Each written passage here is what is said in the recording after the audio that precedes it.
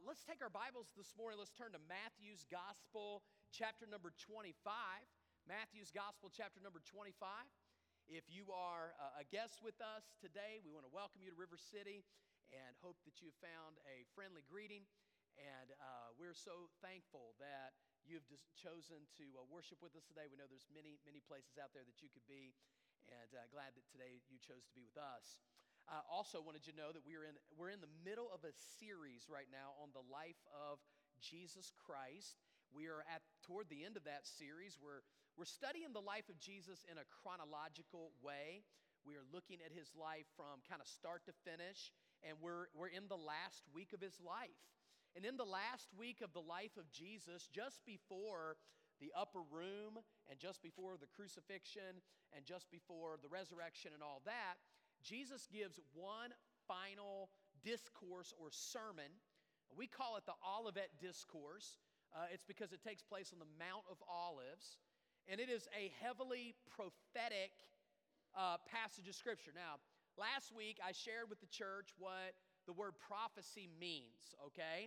Prophecy simply means history written before it happens, okay? Now, here's the good news. The good news is we don't know everything that's going to happen, but God does.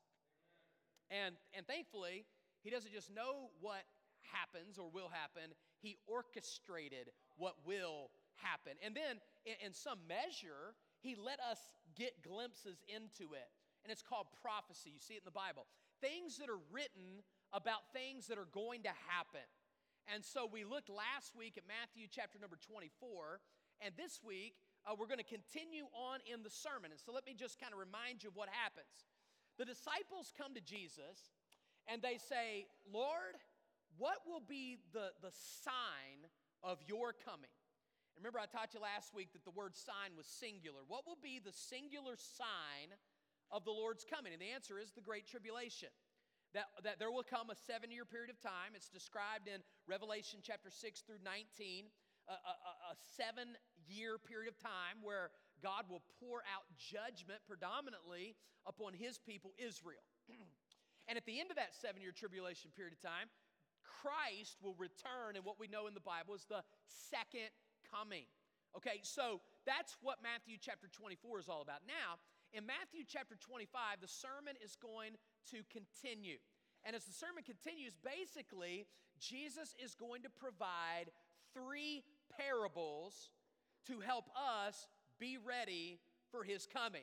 And so that's what we're going to do today. We're going to look at the first of those 3 parables today. And I got to tell you, as I read this parable, it's in verses 1 through 13. I want to just stop and say my prayer for our church today is that we will feel the weight of what this means. We live in a very frivolous world. Frivolous. There's just not a lot of density to how we think and how we act. Things that matter to us make angels in heaven yawn. And things that excite angels in heaven make us yawn. And we live in a world where we are incredibly distracted. We are focused on things that oftentimes I think don't really matter in the big scheme of eternity. And a text like this weighs in and it's dense. It has gravity to it.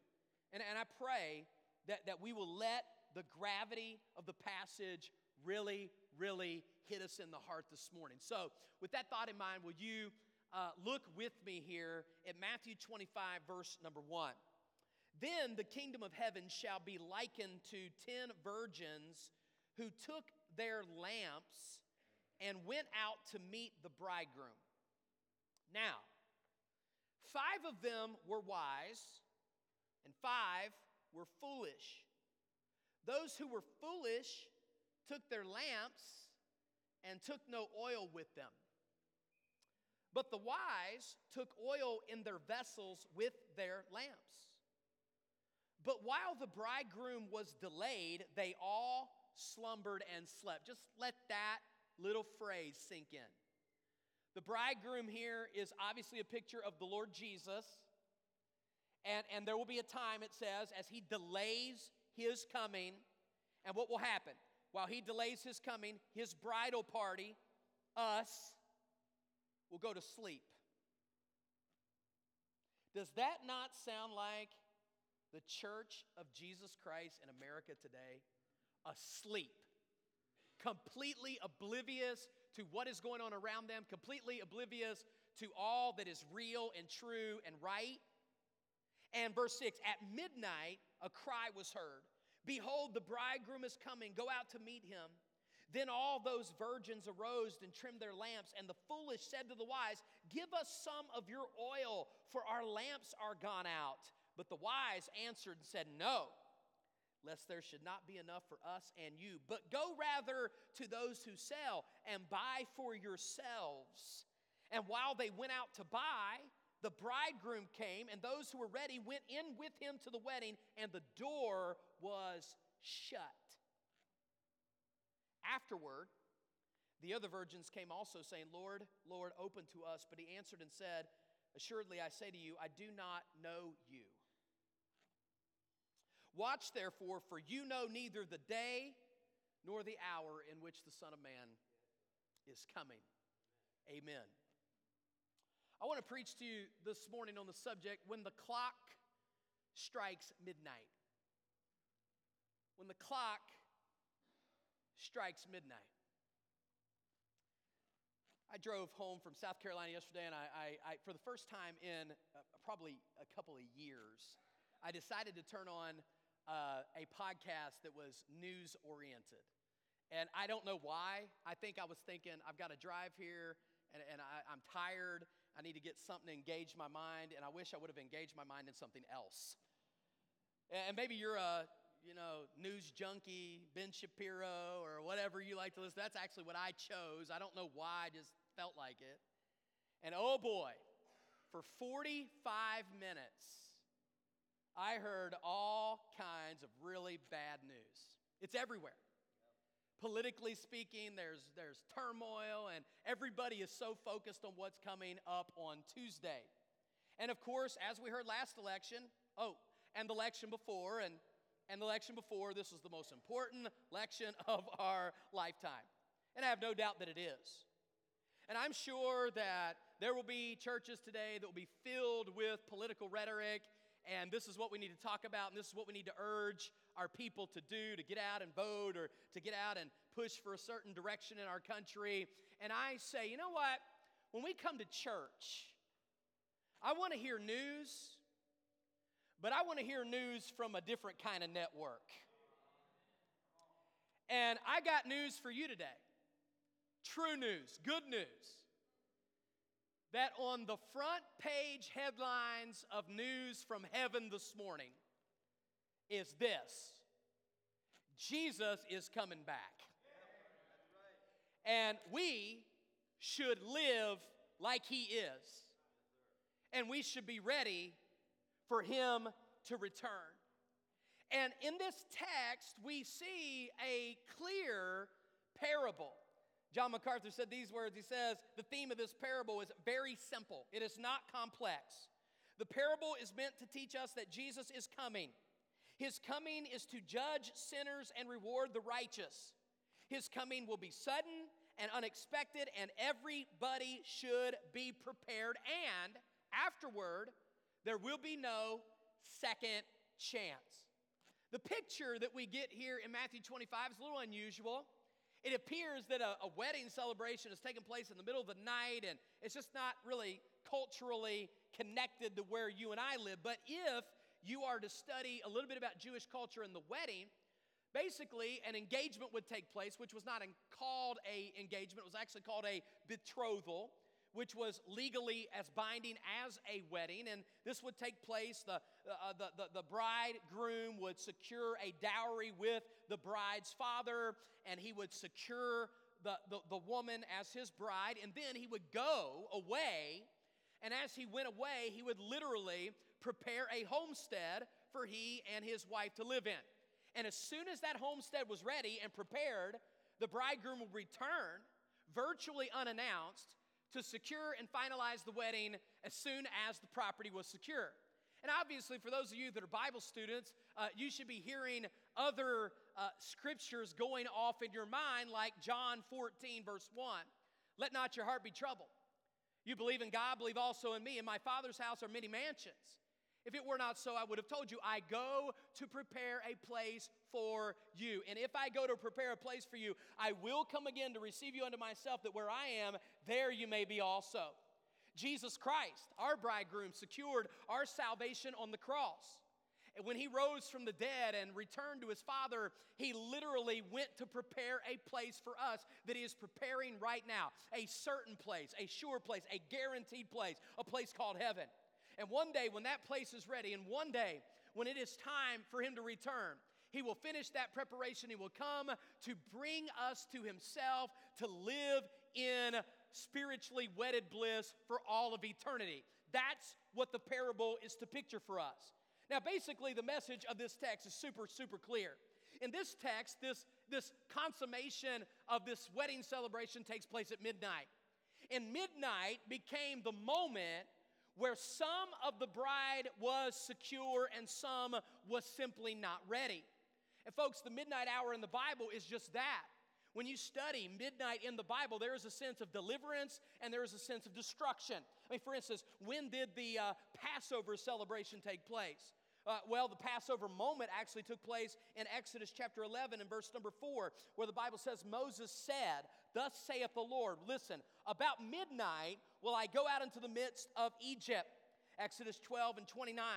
And it came to pass that at midnight the Lord smote all the firstborn in the land of Egypt, from the firstborn of Pharaoh that sat on his throne, and to the firstborn of the captive that was in the dungeon, and all the firstborn of cattle. Think about it.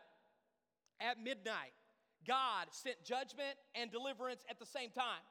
Those who had the blood of the lamb applied to the door of their home were rescued at midnight. Those who did not have the blood applied to their door were destroyed at midnight.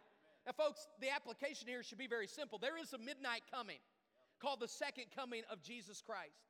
And at that moment, midnight, it will be a deliverance for those who have accepted Christ as Savior, and it will be destruction for those who have not.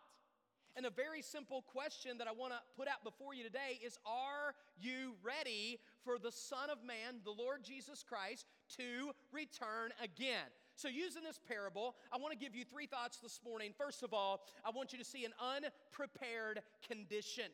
An unprepared condition. The Bible plainly introduces us to this in verses 1 and 2.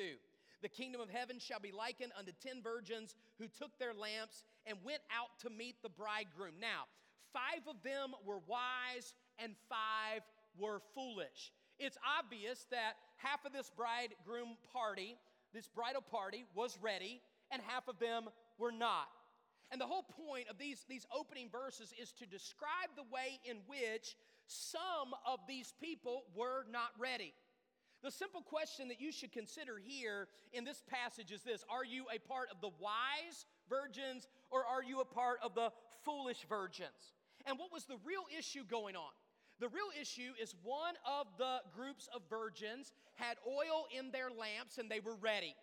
The other group had no oil in their lamps and they were not. And there's several things I want you to see about these virgins in this text that everybody should pay attention to. Number one, the foolish virgins looked just like the wise virgins. I mean, if you would have walked up to this group of people, this 10 people, they would have no doubt looked a lot alike. They would have had similar in age, similar in appearance, maybe even similar in clothing, being ready for this to come again. It's like walking into a church on any given Sunday morning. I walk into this church, I look at you, I look at your family, I look at your wives and your husbands, your children, and all of us relatively look similarly. In other words, I can't step in here on a Sunday morning and know who's really a Christian and who really isn't. Because guess what? They all kind of look the same. I mean, after the service today, we're going to baptize Troy. And I'm so excited for Troy over here on my left. Troy's been a member of our church for a couple of years, and Troy has struggled and agonized over his own personal salvation for a long time. And finally, after lots of talk and prayer and search of the Scripture, he came to a place at the end of September where he personally accepted Jesus Christ as his Lord and Savior. And he came up to me the other day and said, Pastor, I just wanted you to know, he rattled off a date and rattled off a time and said, I got saved that day and I'm ready to get baptized. And I said, praise God. Praise God for that. But folks, I want to tell you right now, I would have not looked at Troy and thought to myself, Troy doesn't know the Lord as his Savior. He'd have looked and served and been a member of this church like many of you.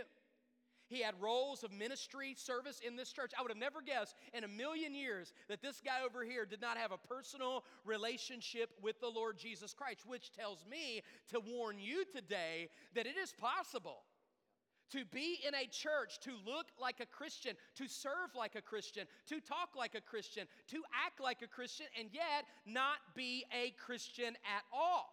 The very fact of the matter is, these women looked like the bridal party, but simply they weren't. You want to know why? Because they had not the missing ingredient in their lives. You see, the 5 wise virgins had oil in their lamps, so they were ready to go. The 5 foolish virgins did not have oil in their lamps, so obviously they weren't ready to go. So let me ask you a simple question today. What is the oil in this passage? What is it that makes somebody ready to go, and what is it that makes somebody not ready to go? Folks, this question right here is the most important question you will ever answer in your lifetime. What makes a person ready to see Jesus, and what makes a person not ready to see Jesus? Answer, Jesus. What makes a person know they're going to heaven? Jesus. How can you know a person is not going to heaven? They don't have Jesus. He that has the Son has life. He that has not the Son of God has not life. These things have I written unto you that believe on the name of the Son of God, that you may know you have eternal life. Listen, let's just make it as simple and plain as I can make it this morning. 5 virgins had oil in their lamps. They had Jesus in their life and they were ready. 5 virgins that had no oil, they had no Jesus, they weren't ready. Simple question today. Are you ready? And the sad reality about these virgins is they just thought at the end it was all going to work out. They lived as though the Lord was not returning. They were sleeping completely unaware and unprepared as to what was coming for them in the future. And I want to tell you, friend, don't sleep on the most significant thing that can happen in your life. Jesus return again and you not be ready. Have you ever got caught completely off guard? Man, I tell you, as some of you know, I get the joy and privilege to speak in other places occasionally. And I was up speaking in August for a friend of mine named Kerry Schmidt. He'll be here with us in February at our pastor's conference. And I was up there preaching to their staff. They have a kind of an orientation. They have a large church and a large school, and they have maybe 60 employees. And I was speaking to them. And so I spent the whole day with them and taught a session, preached at night to challenge them, to get them ready for their upcoming year. And I was only there for like 24 hours. I flew in super late on Thursday night. I woke up the next morning. I drove over to the church. I spoke all day Friday at the church, had a couple meetings, and then they drove me right back to the hotel, and I was to fly out at like 5:30 a.m. on, I think it was Saturday morning. And so, I mean, obviously, I wasn't going to sleep much. And while normally I do not need an alarm to wake up, on days like this, I have to set an alarm, or I will not sleep at all because I'm afraid I'll oversleep. And you all been there. You know how that goes. So I went to sleep. I fell asleep. I fell asleep hard. And I had a shuttle to catch at 4:30 a.m. I had to be there at 4:30 a.m. So I set my alarm for 4 o'clock, and I was just going to get up, take a quick shower, and be down there. And I will never forget this. I woke up, and I looked over at the clock, and it said 4:28. 4:28. And I also knew that this shuttle was not just a shuttle for the hotel. It was a shuttle. It was like a company that was hired, and they had stops. They stopped at this hotel, then they went over to this hotel, and they went over this, and there was no margin. They even told me that the night before. Hey, Mr. Sams, you've got to be here. I mean, you got to be here at 4:30 because, I mean, we will leave at 4:30. And I said, no problem, right? So I woke up in a panic, And I saw 428, and I don't remember all the things that I said to myself. It probably should not be repeated, but I just remember jumping up, and I started. Thankfully, I was pretty prepared. I had like all my, electronic cords and everything were kind of situated, and my clothes were laid out across a couch, but everything else, I literally remember just walking through in like one motion. In one motion, I scooped everything into my bag, and I didn't even close it. I just grabbed it and folded it like a football in my arm, and in the same motion, I jumped into my pants and threw a shirt on at the same time. I don't know how I did it. It was amazing. It should have been on video because I'd probably win something for what happened. And I took off running. I was on the 4th floor of the hotel. I took off running. I didn't go to the elevator because that was not going to take. I called them in at 4:29. I said, guys, I slept in. I missed my alarm. Can you hold the bus? They said, Mr. Sams, we already told you can't hold the bus. You better get down here at 4:30. So I took off at 4:30 in the morning, running down the 4th floor of this hotel as fast as I can. I have a bag with clothes hanging out of it and cords to phones hanging everywhere. And I run down the stairwell, 4 flights of stairs. I am flying down. And instead of walking all the way back to the lobby of the hotel, I said, you know what? I might catch them if I go out the emergency exit door. So I bumped the exit door, ran around the hotel, and they were pulling out. And here's crazy guy running down the parking lot at 4:31 as the hotel shuttle is moving out, and they stopped and picked me up, and I am drenched in sweat. I am huffing and puffing and sitting down. Everybody's looking at me like I'm the biggest idiot in the entire world. Let me tell you something. There is nothing like being shocked because you weren't ready.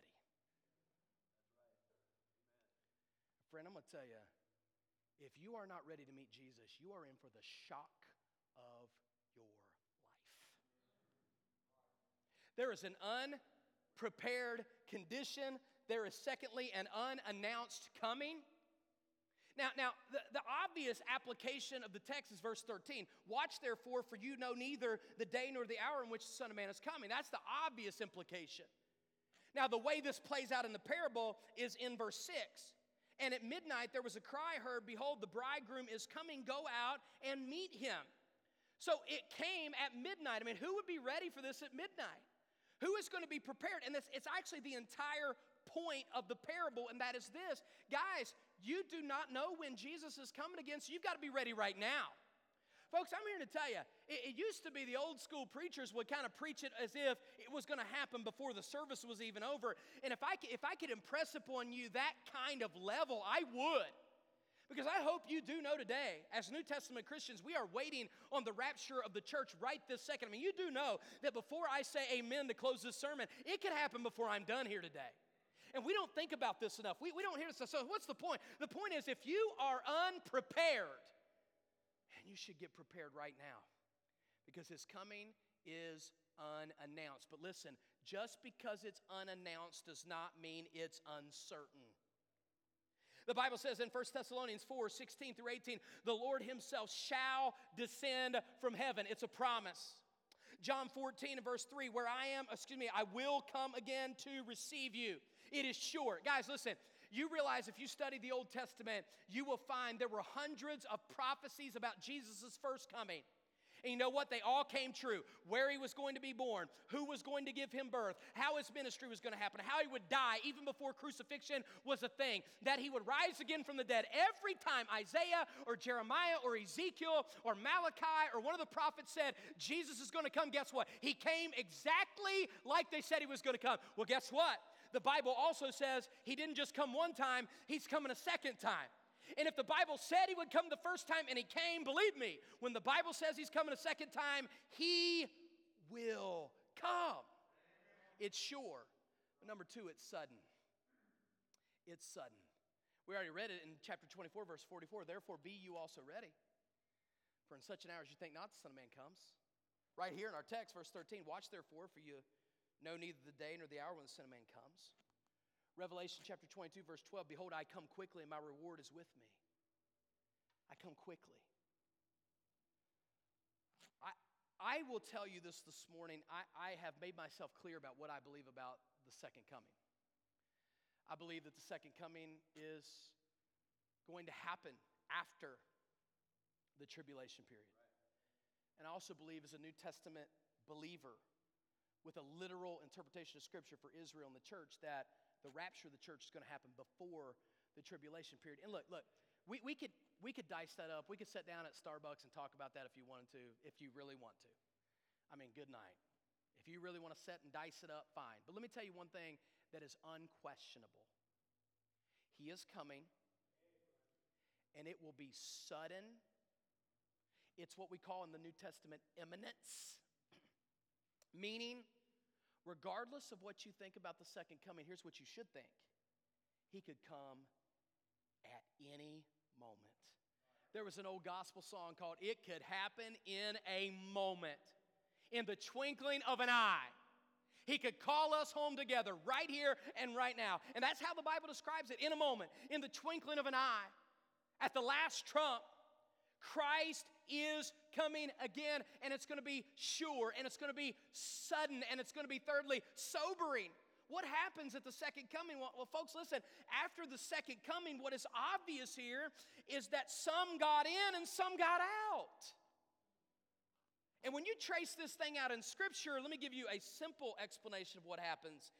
At the rapture of the church, what takes place is that while God is judging this earth in the tribulation period, He is judging His church at the Bema judgment of Christ in heaven.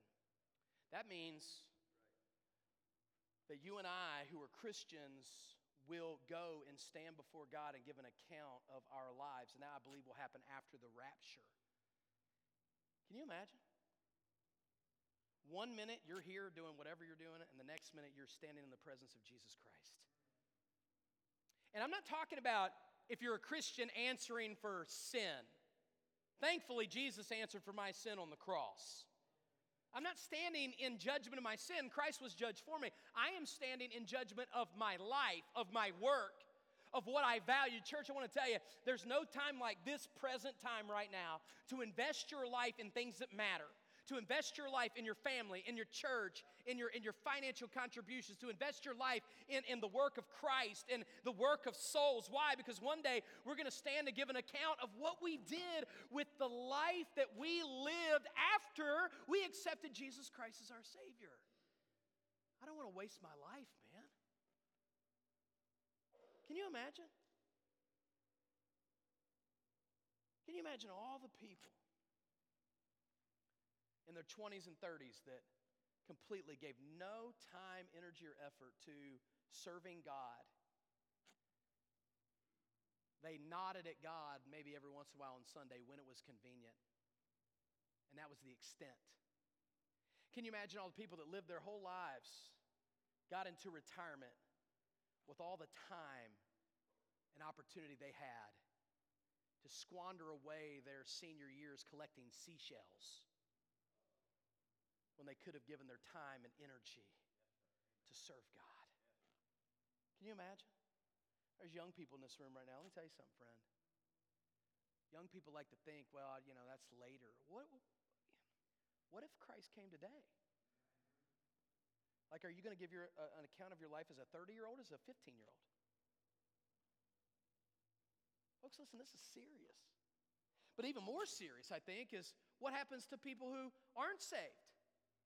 What happens to them? The answer is ultimately their destruction is sealed. In the tribulation, and ultimately the great white throne, the eternal security of their lostness. Particularly if you study 2 Thessalonians chapter 2 as it relates to people who've heard the gospel. Friend, if you have heard the gospel of Jesus Christ and you have not been saved, and Christ comes again and raptures His church out of here, you're not going to be getting saved after He comes. And of course, ultimately and finally, He will be coming to finally, in the second coming, with His church, destroying His enemies, setting up His kingdom. Folks, it is not a good place to be on the outside of Christ when He comes again. But then it even makes matters worse. Look, if you will, the third thing I want you to see in the message is an unanswered cry. Now look how serious this is. Look down here if you will. Look at verse 10. And while they went to buy, the bridegroom came. So He announced His coming. 5 virgins were ready. They stood there. When He came, they were ready. The other 5 went out trying to get oil. It was too late. Too last minute. They weren't ready. So they come back, and what happened? The bridegroom took the bride into the chamber and shut the door. Then the next verse says, those on the outside of the door tried to get those inside to open up the door. Look at this. Look at this. Please listen. Verse 11, afterwards the other virgins came also saying, Lord, Lord, open to us. Watch this. But he answered and said, assuredly, I say to you, I do not know you. It's an unanswered cry. It is somebody who wants in, but they miss their opportunity. Church, look, we don't talk like this much anymore, but I want you to understand something. God has deadlines.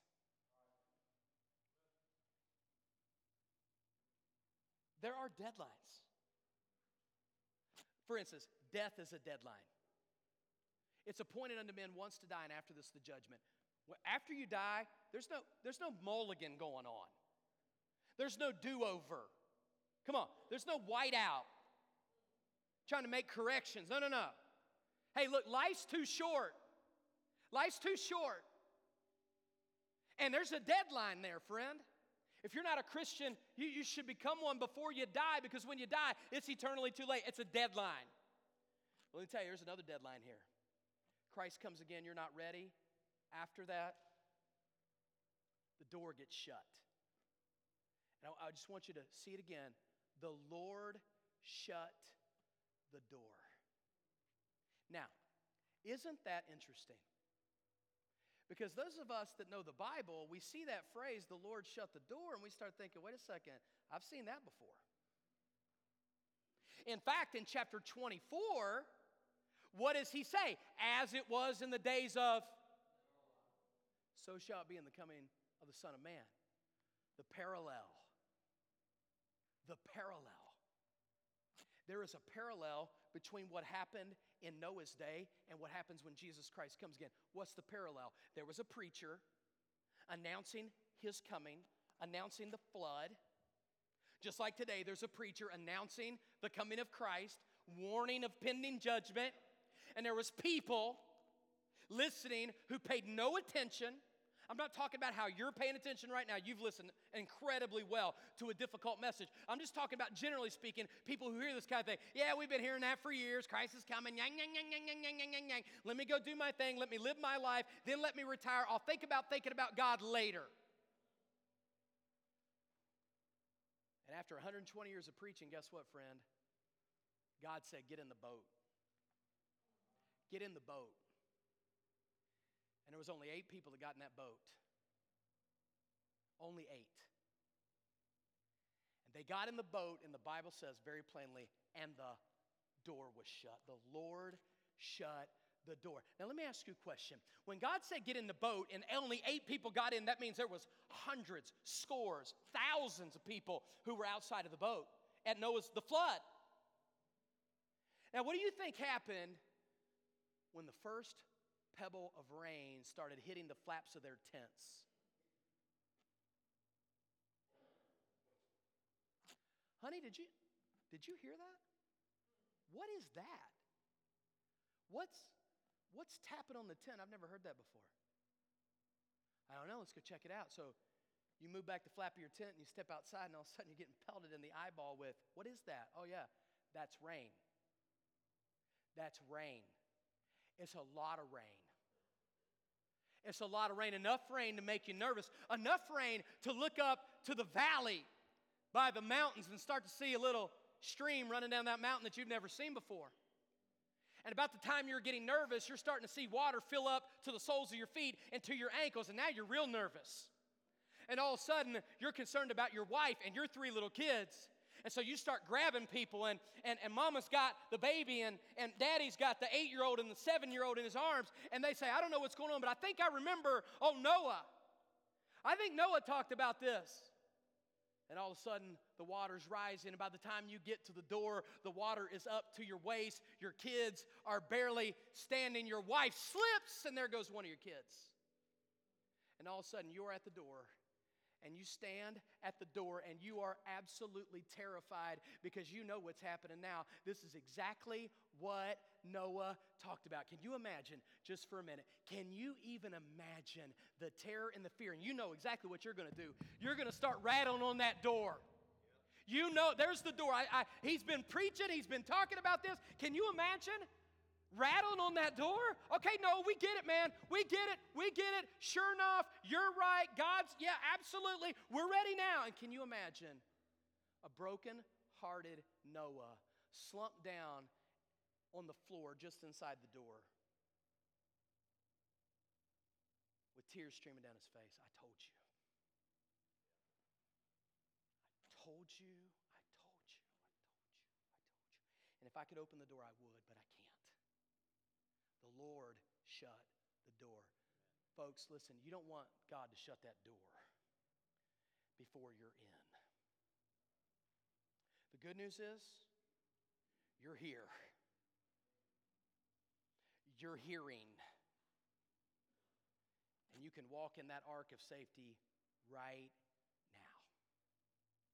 Let's pray together if we could.